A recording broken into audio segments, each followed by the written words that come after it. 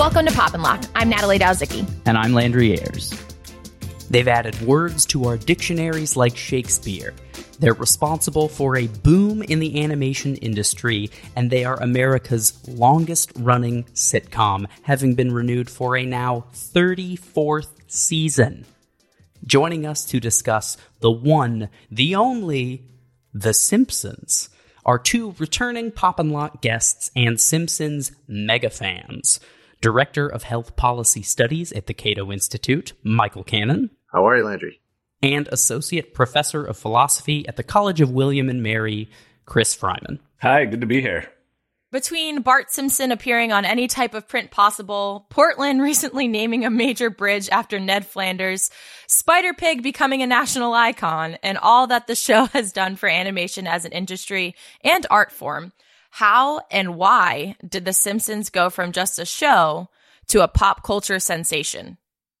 Oh, God, there are lots of things went into that. That's a loaded question. First, here you go. Yeah, there's the first has to be a fantastic set of talent, all converging in one place in some bunker in California, where they started spitting out these first cartoon shorts in 1987, and then a regular animated series on primetime TV in January of 1990. The people who make The Simpsons, the writers from the very beginning, and the voice talent are really just amazingly talented people. And they all came together in one place in time with this medium that had been used before. Obviously, there was lots of animation on television before 1987 and January of 1990, but no one had really explored the potential of animation, of animated TV, the way the creators and the talent on The Simpsons did. I mean, they took it in directions that no one ever had. They made a cartoon for adults that wasn't adult in the sense of being inappropriate or anything like that for primetime, but adult in the sense of being very cerebral. And at the same time, it was very funny. And so once they realized that this medium had potential to go where live action television never had, where animation never had before, this very talented group of people just went hog wild and turned this show into a sensation that is, ongoing now, 30 years later, and has captivated now, I think, generations of audiences. Michael, can I ask you, did you know those dates off the top of your head, or did you research them before you did the podcast? I'm just curious. I did my research, at least that much research. I also Cannon, I want to put you on the spot. Did you watch the first episode the day it aired? You mean on the Tracey Ullman Show? Yeah. No. So January of 1990, the first full episode. True confession time. When it came out on the Tracey Ullman Show, which I watched occasionally, I didn't think much of The Simpsons. I thought they were a little weird. And even as I look back on the first, so I don't remember if I saw the first episode that aired, and when I look back on the first season, you could see the potential of the show. But they hadn't really hit their stride yet. I don't think they really did that until maybe the third season. And so I didn't know what I was looking at the time. I thought it was funny. And when I go back and look at the things that the first season now, I still think it's funny, but, no, I was not like a diehard fan from the beginning. I still remember, one of the shorts of the Tracey Ullman Show where they did a riff on, things the parents say to their kids when they're tucking them in at night, and how they're actually kind of terrifying. The rockabye baby on the treetop lullaby, and and Bart is asking Homer existential questions about what is the human mind, and it's just way over Homer's head. And he says, "What is mind? Doesn't matter. What is matter? Never mind." And so I remember that from watching it the first time, but again, was not then the huge fan that I am now. because I didn't realize what I was looking at yet, and they didn't realize what they were sitting on yet. That's got to be the influence of all those Harvard writers, those jokes, I think. And I agree.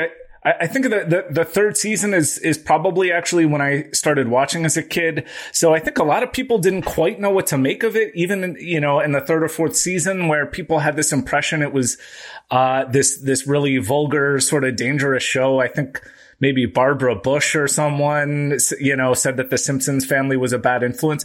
And so there was a period of time in my childhood where I wasn't permitted to watch The Simpsons.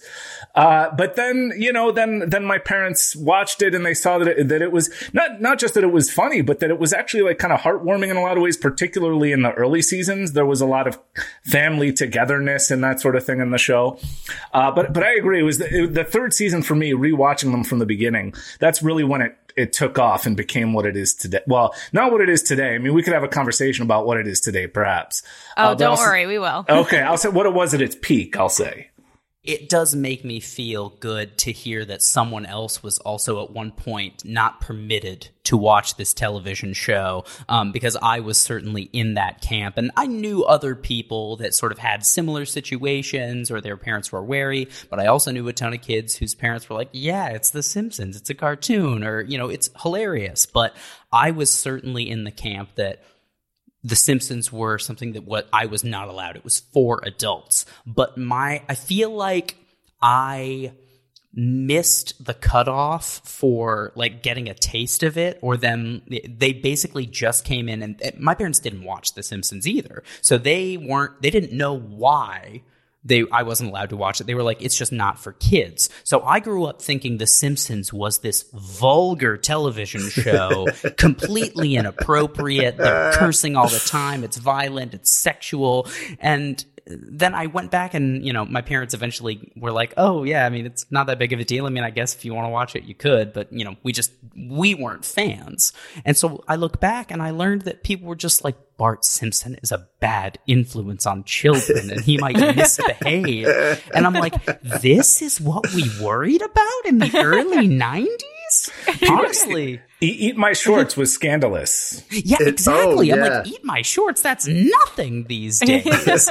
So was there something that fueled this backlash? I know Chris had mentioned like possibly Barbara Bush or something, but like what cultural context are we working with at the start of The Simpsons that both sort of created the what it wanted to be and what it could be, and also how people reacted to it? Let me give you a little bit of the cultural background of the United States through my own story, and I can one up both of you here. But my parents also forbade me to watch an animated television show, but it was not The Simpsons. It was the Flintstones. My parents thought the Flintstones were too adult. Now that also dates me. It reveals that I'm the oldest person on this call because I was a child when the Flintstones was on the air. And, back when dinosaurs roamed the earth. I was about to say, it wasn't even like a flashback at that point. It was just like modern day. We still make fun of my mom for that one. But by the time that Simpsons came around, I was in high school when I was a senior in high school when the series began to air.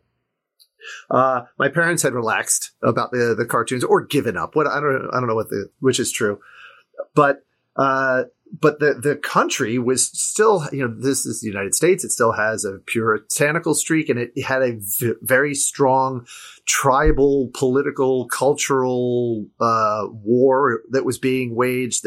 When George H.W. Bush ran for president in 1988, he was running on a family values platform.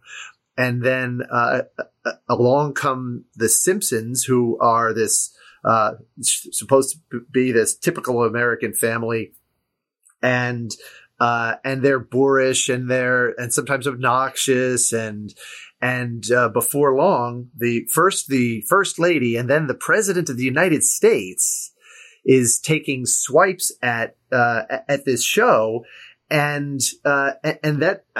I think what that says about the country is that all this garbage that we're dealing with now, all this tribalism and partisanship, there's nothing new about it.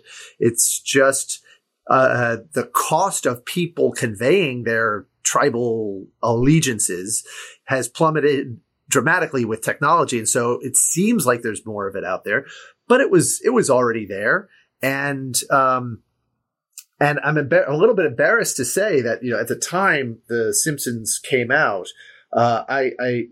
in my misspent youth, I considered myself a Republican.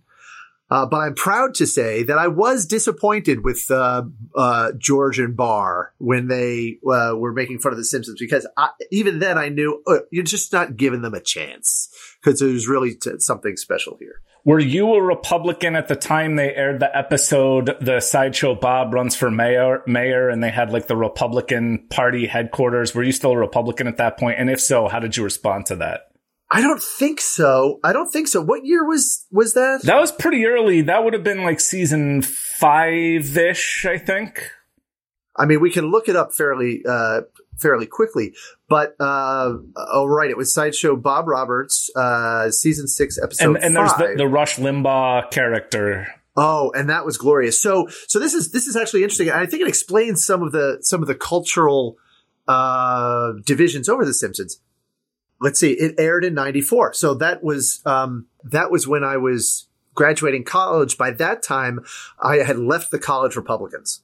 But I think a lot of conservatives had a problem with this show because they might have aesthetic taste that makes them prefer watching the Waltons to The Simpsons, as George Bush put it.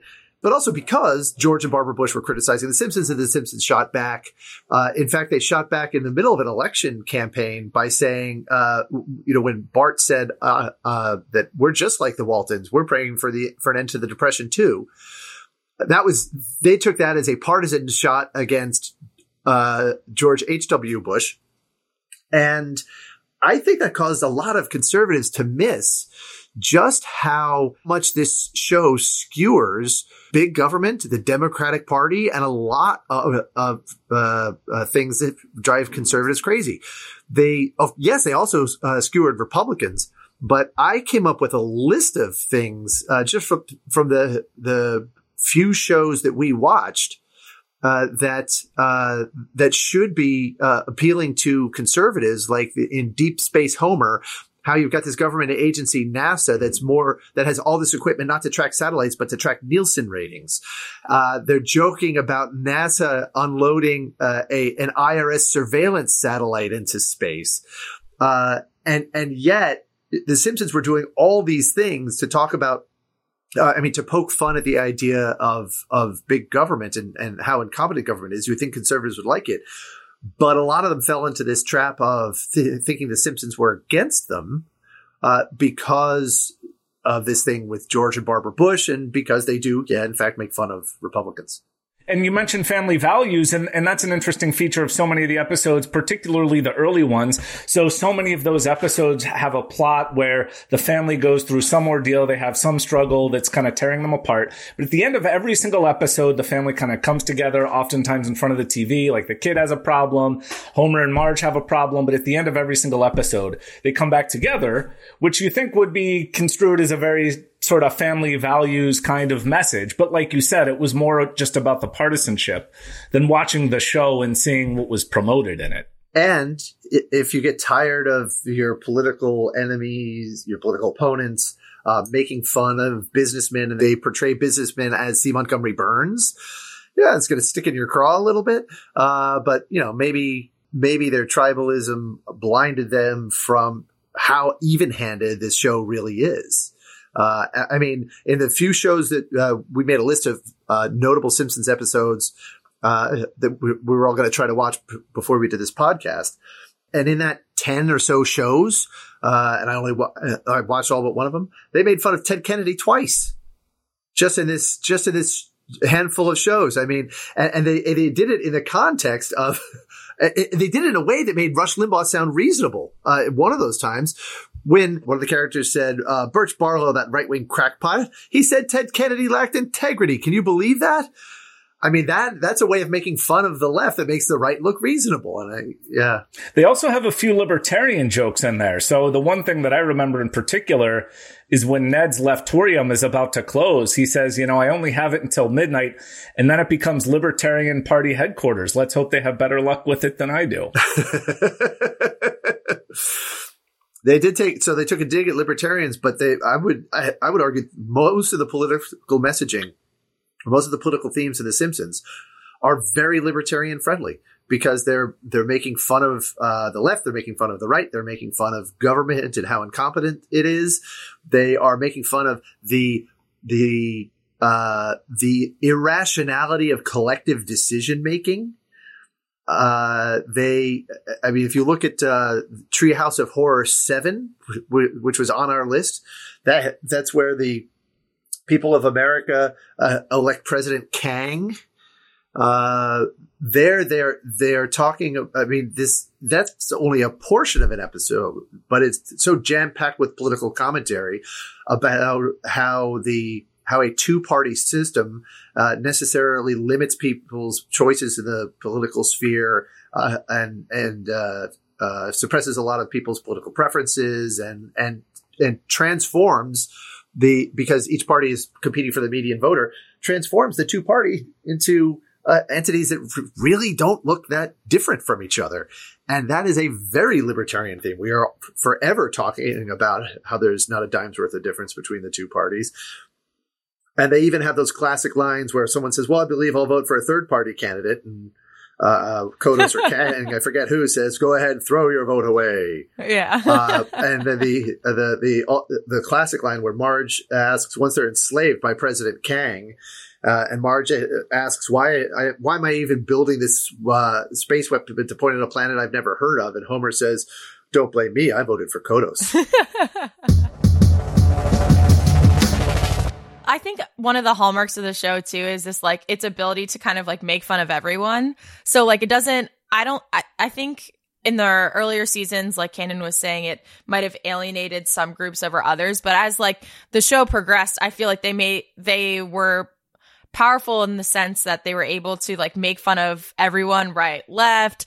They make fun of parents. They make fun of kids, men, women, business people. Like, I think they like really run the gambit in terms of like who is like the source of attack that day, which I think makes it a more accessible show for everyone and like doesn't necessarily alienate an audience. And there's always like maybe one episode you're upset because they attacked your group or whatever, but it's still funny. Like it's still something that should be funny and shouldn't be taken personally. And I think that's like one of the things the show does so well, at least in its prime, was that it did a good job of like dispersing the attacking and didn't make it like so clear that like this is who we're going to attack and this is how the show is going to be always. It very much exemplifies the ethos of don't have a cow, man.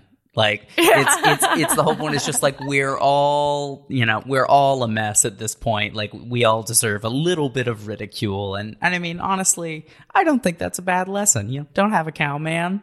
It's and they did that from season 1. If you remember in season 1, Bart the General, Grandpa Simpson is writing a letter to advertisers, companies that advertise on television, complaining about the entertainment that he's seeing on television and how he wants it to be bland and inoffensive. They began the series really by making fun of their audience, part of their audience, people who are going to complain about them. But by the time they were done, they not just made fun of their audience and everyone else. They even turned on themselves. They made fun of writers. There's a classic episode also involving Grandpa Simpson where they are teasing the writers on the show for being Harvard educated and thinking they're smarter than they really are. I think that they were making fun of Conan O'Brien in particular with that one. They make fun of the producers of the show in that episode as well. They make fun, not only that, and of course they make fun of the genre of animated television through Itchy and Scratchy and other digs. But they even made fun of this is what always impressed me the most. They even made fun of Fox. And that just warmed my heart that they were brave enough to do it and that they got away with it. And here I'm thinking of when, I think it was, Lisa Simpson was asking Krusty the Clown about his brother or his cousin, Luke Perry, and said, who was on Beverly Hills 90210. And she asked him, doesn't he have a show of his? Oh yeah, Krusty was trying to revive his career. Can't Luke help you out? Doesn't he have his own show? And Krusty the Clown goes, yeah, but it's on Fox. Ugh. And that really illustrates that they were equal opportunity, not offenders, but, they believed in equal opportunity when it came to, making fun of people. And that this was really a huge cultural phenomenon because they could get away with doing that, get away with making fun of their parent company. And the parent company loved it. Well, because they were, laughing all the way to the bank. Yeah. Well, they would even go after Rupert Murdoch in particular, not just Fox. Rupert Murdoch makes a couple of appearances, in Simpsons episodes. A lot of commentary, and specifically very recently, within the past few years, has centered around what The Simpsons mean and how they were meant to exemplify, like someone had mentioned before, the typical American family. Springfield itself is closest to Matt Groening's hometown in Oregon, for instance, but there are 34 Springfields in like 25 different states in the United States, which apparently is also not the most common name for a town in the U.S. There are apparently places that have more common names, but it's certainly meant to represent anywhere USA, in the sense that like a Pawnee, Indiana is attempts to feel like that, even if it doesn't always quite capture what any place could be. What does it mean for The Simpsons to represent this quote unquote real America? And is that what they project then as the real America? Is that attainable? Like they started off in this very comfortable middle class life, where they show the Simpsons struggling financially at times, but Homer has a stable job. There's a lot of union power that becomes sort of integral to his story at one point, but eventually they seem to become like almost wealthy in an aspect, but only because of the way people are looking at what they achieved in today's economic context. So people have calculated like what Homer would take home in wages based on inflation and wage power and things like that. And I think it's really fascinating. I wonder what it means for someone to try and capture what real America is. Like that's something that gets lobbed a lot, I think, at specifically a lot of conservatives, because I think they use that as a talking point very frequently. Like you hear them talking about flyover country when Trump was elected. It's like, we're going to go to West Virginia and we're going to do profiles of Trump voters and get to know what the real America is. Is that a thing? Is real America a myth? Or if it does exist, what is that? 330 million is a really big number. I know that in Washington we're used to dealing with billions and now even trillions, but 330 million is big enough that we can't get our heads around it. And in a country of 330 million people, you are not going to see a lot of homogeneity. I mean, so the answer to your question is, it's too big a nation, to find something typical, to find something real. There's so much diversity here that you're not going to find a real America. You're going to find commonality. And certainly the Simpsons tapped into a lot of that. But I don't think there is a real America that unless it's just common themes and common relationships. You're not going to find a real American in the sense of common culture or even common family structure.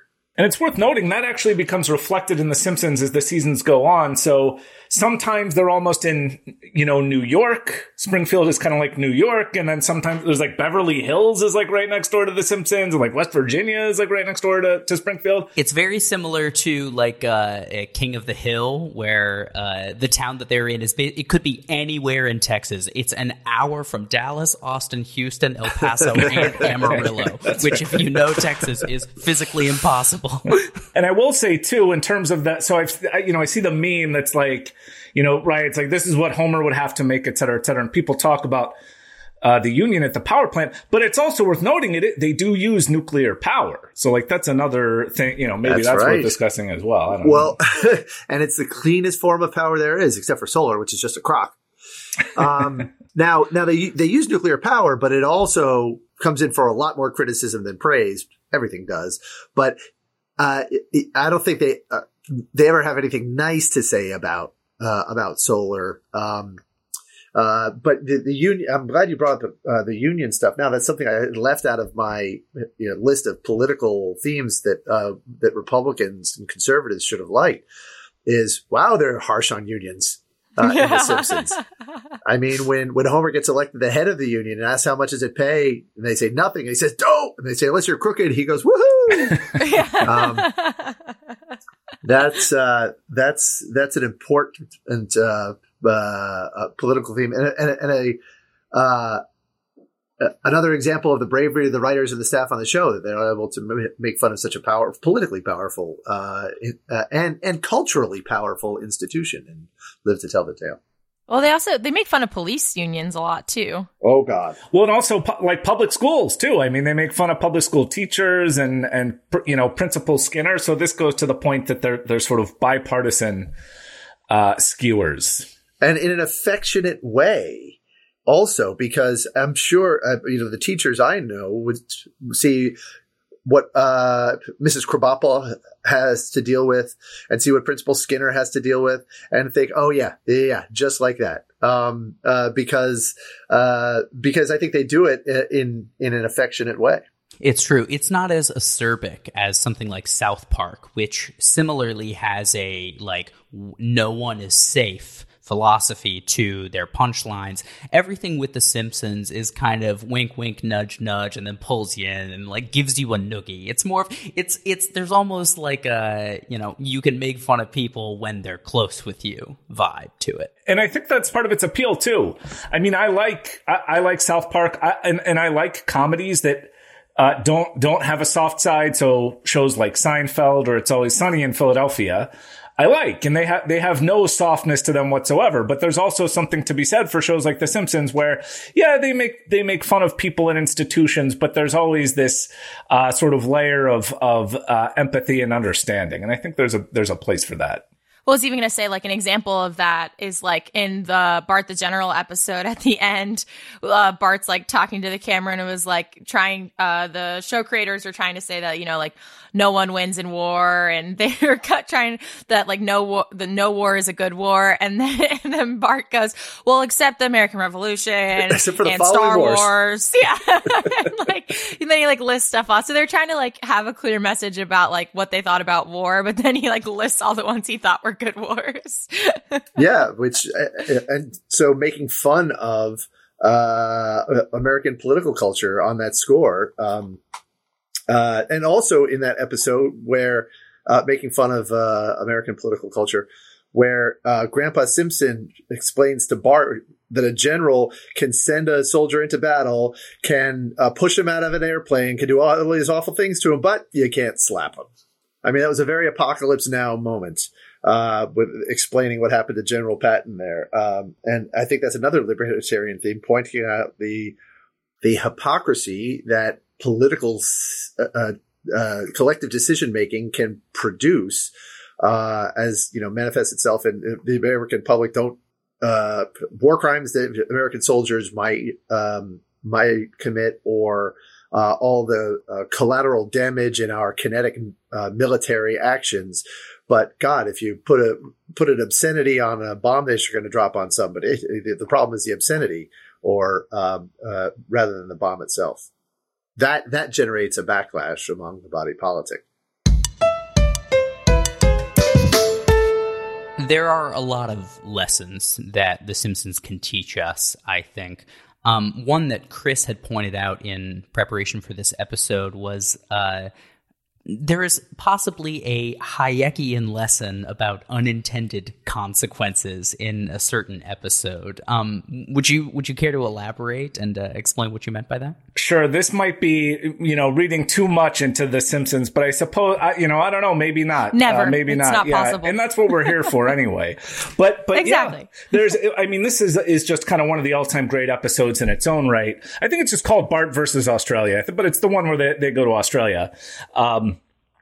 But there's this, they go to the airport and, Bart says, what is this sign? And Lisa says, you can't bring, plants and animals into the country. It might disrupt their ecosystem. And Bart says, oh, okay. And he lets his frog go, in the Australian airport. And then at the end, you see now the whole Australian countryside is being overrun by frogs destroying their crops because just this one tiny little intervention that Bart made in their delicate ecosystem. And it strikes me that there's a kind of Hayekian lesson there about unintended consequences and complexity. That's something that might seem sort of like a trivial intervention into the economy can have really huge and negative unintended consequences. And that's, some people have pointed out this parallel before between ecology and economics, that they're both, complex, delicate systems. And it's just really hard to know how a very small change can have larger impacts on the system. And so even though that's not, not about Hayek exactly, the frog case, I think there's a lesson to be learned there. And I think you're right. I think it's a lesson they tried to drive home a couple times. In addition to that, in Treehouse of Horror 5, you remember Homer travels back in time and altered the future in ways that he didn't like. Some ways that he did, but he went back into time before it started raining donuts. And then began, stepping on every dinosaur he could find, to try to change the future. And the lesson there is, tiny, small decisions can have big unintended consequences over time. But maybe the best example I think of this is also probably the most libertarian episode of The Simpsons ever, which was Homer versus the 18th Amendment, when the town of Springfield decides to not reinstate prohibition, but they found that, the town charter has always prohibited alcohol. So they decide to enforce that. And it came after St. Patrick's Day and a lot of, drunken tomfoolery. But, they demonstrated in that episode all of the negative, all of the negative unintended consequences of prohibition, including, when Homer said that at first I thought prohibition was a good thing. People were drinking more and having a lot more fun. So there's that unintended consequence of prohibition. There was also the corruption of the police. There was a funny exchange between Fat Tony and Rex Banner, the Elliot Ness-like figure who came to clean up to Springfield to enforce prohibition, where Fat Tony says, all right, you win. From now on, we'll stick to smuggling heroin. And Rex Banner, the policeman, says, see that you do. Because that's another unintended effect of prohibition is when you prohibit certain substances that, psychoactive or what have you, substances that people want to put in their bodies, you create an incentive for them to make those substances more potent so that they're more easily concealable, and also, as it happens, more dangerous. They go through all sorts of unintended consequences of prohibition in that episode before they realize.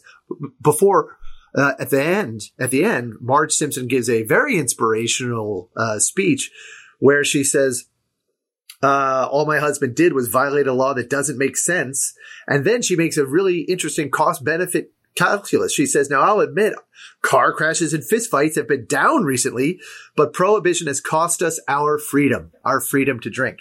And so, when you talk about unintended consequences, I mean, that that episode is a tour de force of that Hayekian lesson about unintended consequences. And I also think it's, as I said, it's probably the most libertarian episode of The Simpsons. So I have a couple of thoughts. First, this is not really Simpsons related. This is just kind of amusing.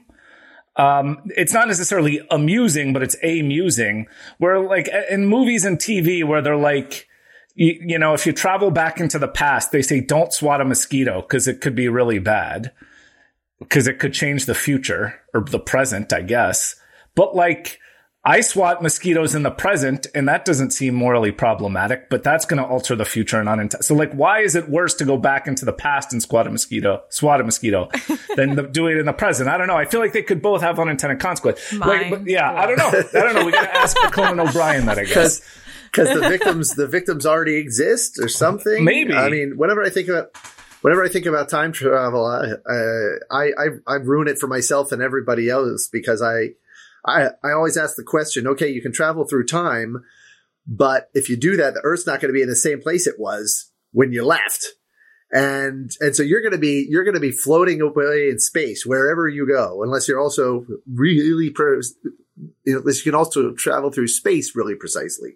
So, physicists, I ruin it. Make sure to respond to us on Twitter. I want this fact check. Hey, but according to The Simpsons, average citizens can now go into space, so we should be fine. Well, and actually, Deep Space Homer. If I could follow up too on the prohibition thing, one thing that I thought was really nicely illustrated by that episode, and actually I have to put a plug in for the Institute for Liberal Studies. So I actually taught a couple of weeks worth of seminars on The Simpsons and politics. And so I was super well prepared for this. And we watched that episode for that seminar. And one thing that really stuck out is how it illustrates the Baptists and bootleggers dynamic, which was, of course, part of a driving force of prohibition itself, where you have, I think it was like literally Helen Lovejoy is like, won't somebody think of the children? Like they're getting drunk. It's terrible. They're these moralizers who want prohibition. Then, of course, you have the people who profit off of the prohibition, like Homer in this episode. And of course, this was actually the dynamic in prohibition in the United States. I thought they did a really good job of actually nailing how that works. It still is the dynamic in the United States. And as was illustrated again in popular culture by the show Breaking Bad, and how one of the drug kingpins there was pretended to be one of the Baptists trying to get drugs off the streets. Because he knew that it was good for business. Prohibition was good for business.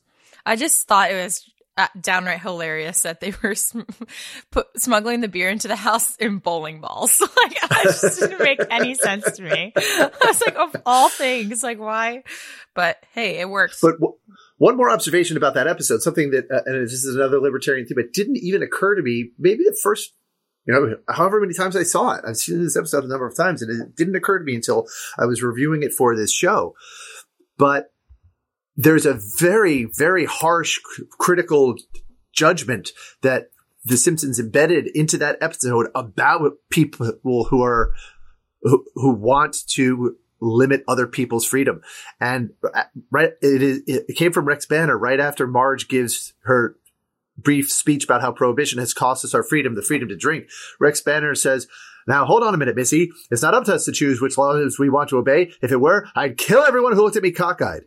I didn't realize it until this most recent time that I watched that episode, that they're portraying this prohibitionist as a psychopath. This is someone who, if unrestrained by law, would go around killing people. And maybe I'm reading too much into this, but it seemed like a deliberate choice to portray prohibitionists as having these sorts of impulses.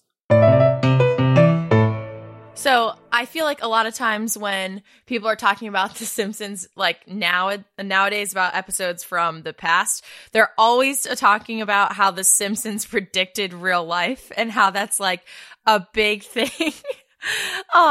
So off the top of your head, can you think of how many times The Simpsons has predicted real life?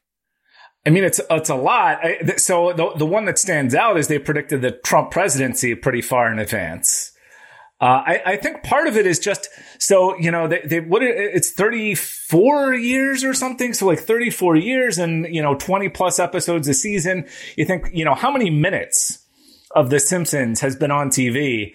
And, they got to get something. They're saying so much stuff. They got to get some of the predictions right. And those are the ones that stick out. But yeah, the Trump one, I think was really the big one, that Lisa inherited a big debt from President Trump in one of the flash forward episodes. I think this is a fascinating area for scholarly inquiry into what did the Simpsons get right about the future. But I think it's a mistake to call these things predictions. They were not predicting a President Trump. What they were trying to do was come up with an outrageous scenario in the future, so outrageous that it would make people laugh, and not just laugh a lot. And and the most outrageous thing they could come up with is this clown from New York becoming the president of the United States, because you could kind of see how it would happen, but that would just be insane. And then it happened. So, you can look back and say, oh, they predicted it. They were not sitting there saying, we think Donald Trump is going to become the president. Maybe they were saying that would be insane if it happened. Maybe they were saying the political system is so screwy and political collective decision making is so irrational and dangerous that someone like Donald Trump could end up president. But I think it's important to recognize that they were not predicting this. They're just trying to come up with an outrageous scenario, and the political system happened to match it. I think what is going to be a tough question for some of you. When is it going to be time to say goodbye? Has it already happened? Is there a time where you're like, it should have ended here and, just forget the rest? Easiest question ever, because Troy McClure has already answered it when he said, who knows what sorts of shenanigans they'll get into between now and the time the show becomes unprofitable. I mean, that's when The Simpsons are going to end. And they even made fun of themselves. They made fun of the cancellation of their own series years in advance, because by admitting this is what's going to make it happen. So I might be wrong about this, but I seem to remember one of the joke episodes that Troy McClure references is like, grandpa getting married or something like that was like one of the joke episodes actually became real episodes like 30 years down the line from that. So maybe that's an indication that it's time. Although honestly, at this point, I say keep it going, and I'll tell you why. So the time to have ended it would have been like after season 8 or 9. I think. But now that it's been rolling for so long, I feel like we just got to keep it going. It's like a tradition. So I watch it now, with my kids. And, this goes back to the earlier point about, is it scandalous to let a 7-year-old watch The Simpsons? I let my 7 and 9-year-olds watch The Simpsons, and it's great. And I would like for them, to be able to watch The Simpsons with their new episodes with their kids in, 20 years or whatever. So I feel like, we've already, it's way past its prime. So that ship has sailed. So just keep it going forever. Similarly, I encourage my kids to watch The Simpsons. They're 12 and 8 right now. They've been watching The Simpsons for a couple of years. Initially, my wife said, should we really be letting them watch The Simpsons? And my response was, oh, hell yes, we should. Absolutely, we should. There's no question here they will watch The Simpsons. So this is the parenting hill I will die on. In one generation, we went from a kid who couldn't watch the Flintstones to a father who was encouraging his kids to watch The Simpsons. And as a kid who graduated high school the same year that the Fox launched the Simpsons series. So I like to think that I was the perfect age to get hooked on Star Wars, because I saw that I saw the original episode 4 in the theater at the age of 5. I also think I caught the Simpsons wave at just the right time, because I was a knuckleheaded teenager when the series launched. And to be able now, as a middle-aged father of 3, to go home and hear my kids quote classic Simpsons episodes to me. I mean, this is, and I would love for my kids to have the same experience with their kids and even with new episodes, if they're able to keep the show profitable.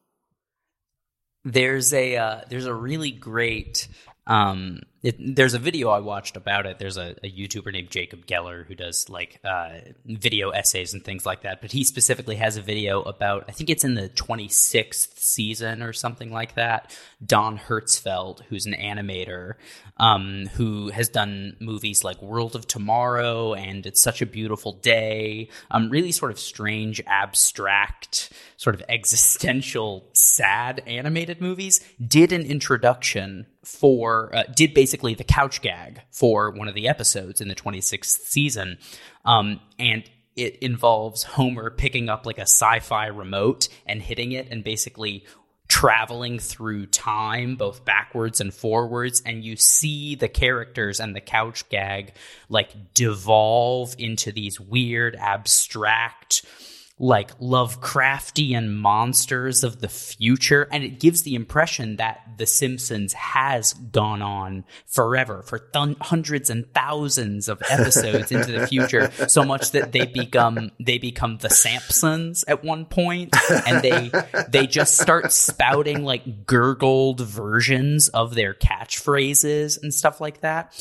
And the video itself is a really sort of interesting contemplative meditation on what it means for these characters to, like a lot of sitcom characters do, learn lessons at the end of every story and then pretty much forget them as soon as it's over, which is a very common trope in sitcoms. It helps keeps things consistent and things like that. But with the scale of time that the Simpsons has been on, the fact that you're having these people living seemingly eternally at this point and not learning from their lessons permanently is a really interesting sort of, thought experiment on what it means to like take your memories with you, and what's the point of, living a long life if you don't get to keep what you've experienced.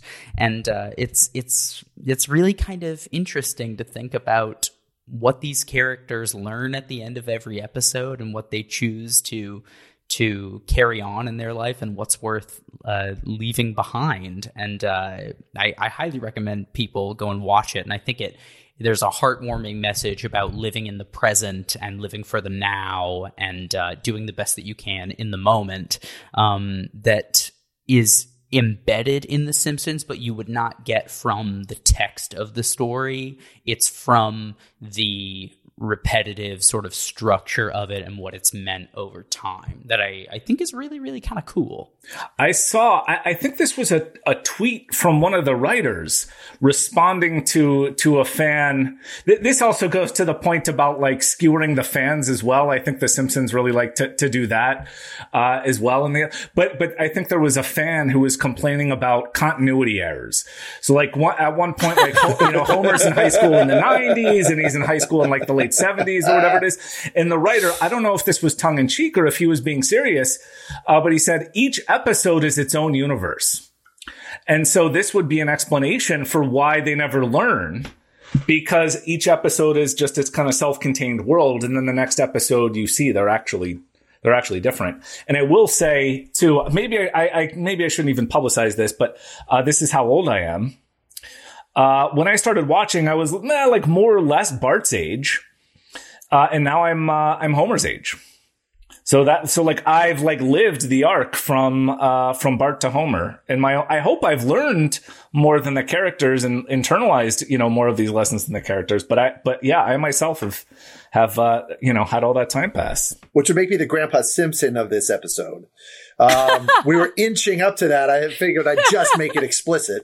I was curious what your kids' favorite episodes are. Like, do you go back and watch like earlier seasons, or do you watch them like right now? So a couple of things. So my son, I was very proud when he made this observation.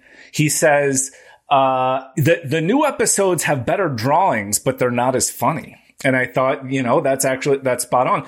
The episode that my kids, both of my kids always like to return to is, what is it called? I think it's called something like You Only Move Twice. It's I'm forgetting all the, like Hank Scorpio, I think is, the guy where the Simpsons move to the new town, and it's kind of like a James Bond parody, which is a pretty good episode. It's like not my favorite episode, but for some reason my kids really like that one. I think my boys like the show more than my daughter does. And they gravitate toward the episodes where Bart is at his most, puckish or pluckish. And so the one that I most often hear about from them is Bart versus Australia.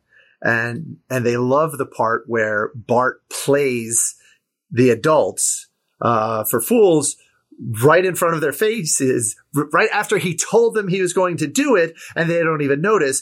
It comes when they explain to Bart that he is going to have to go to Australia and apologize for a collect call that cost some Australian family thousands of dollars or something. And he said, all I have to do is go to Australia and give a phony apology. I'm great at phony apologies.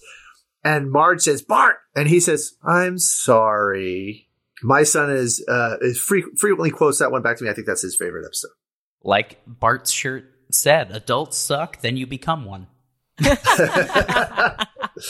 And one thing we haven't talked about in terms of how long it's going to go on, what happens when they lose IP protection and then anyone can create a Simpsons it's going to be one of those Mickey Mouse scenarios. The Simpsons cinematic universe is what's going to happen. they're gonna keep extending the copyright so that they can keep milking that cow.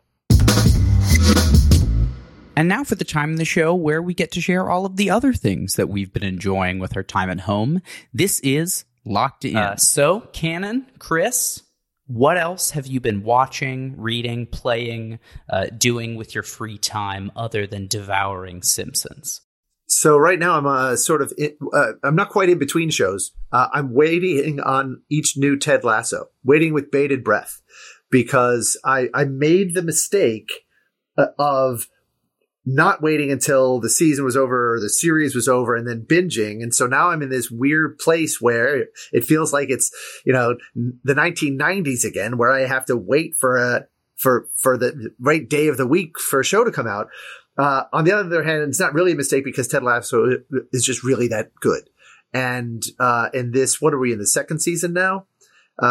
There's a turn that I think some viewers have criticized, but that just makes me like the show that much more. And so I'm loving it. And I think I'm actually, I'm a show behind. I got a notification at 12:30 a.m. this morning that today we're recording on a Friday, that today's episode is available. And so I'm very excited to see that. But I'm also excited to hear what other people are watching because, I don't have something to binge right now. I've heard very good things about it, but I've never seen it. So but it's on Apple TV, right? This is the thing, the proliferation of the streaming services. I can't keep up. Although so I did, and this actually I think maybe speaks to the original question. So I did, surrender and get, the HBO, streaming service. And so I've been watching some shows on that, and they're actually older shows, but I think they're underrated. And so I'll give you two. One is Reno 911, which is just really, really fun. I had forgotten how funny it was until I started rewatching it. The first couple seasons in particular are just great. So I highly recommend that. The other one that I would recommend is, the Larry Sanders Show, which is also hilarious. And it's kind of ahead of its time. So it's about this guy. He's like a late night talk show host.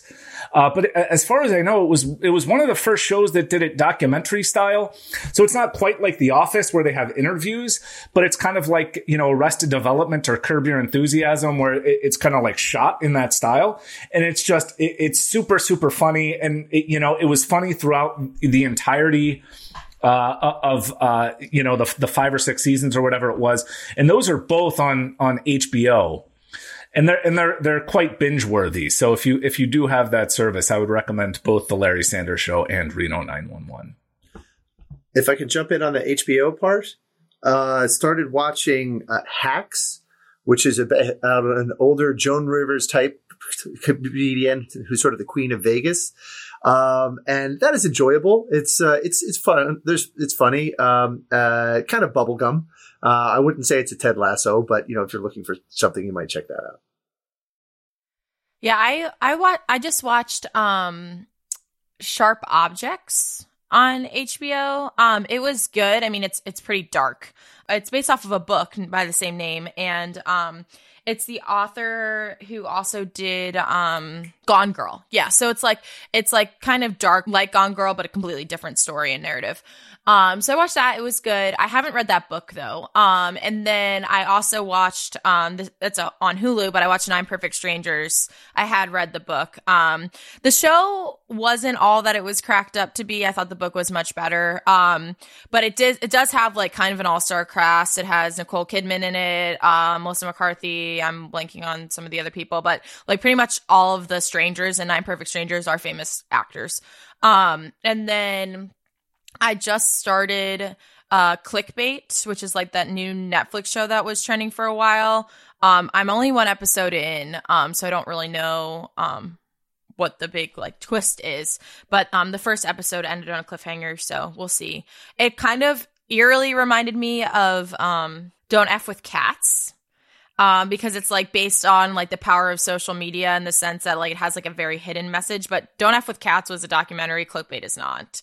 But it's good so far. And on the book front, I just started Outsiders, by Stephen King. And that is also an HBO show. I believe it's an HBO show. But we'll see. Love a good Stephen King book. So, I am also week to week with Ted Lasso. Made the same mistake of binging the first season and then hopping on as soon as season 2 started. So I'm, it's a week to week event at this point, but like I said before, I really like it. I made that same mistake and I actually just got to the point where I'm episode to episode with another show that, based on some of your recommendations, both of you, that I think you would both like, which is FX's What We Do in the Shadows. It is so funny and I love it. So Taika Waititi and Jermaine Clement from Flight of the Conchords co-wrote a short film and later a movie that then they've remade into a now sort of a serial episodic series for FX. A single cam documentary style series a la The Office with interviews and stuff, but it's about vampires that live in Staten Island.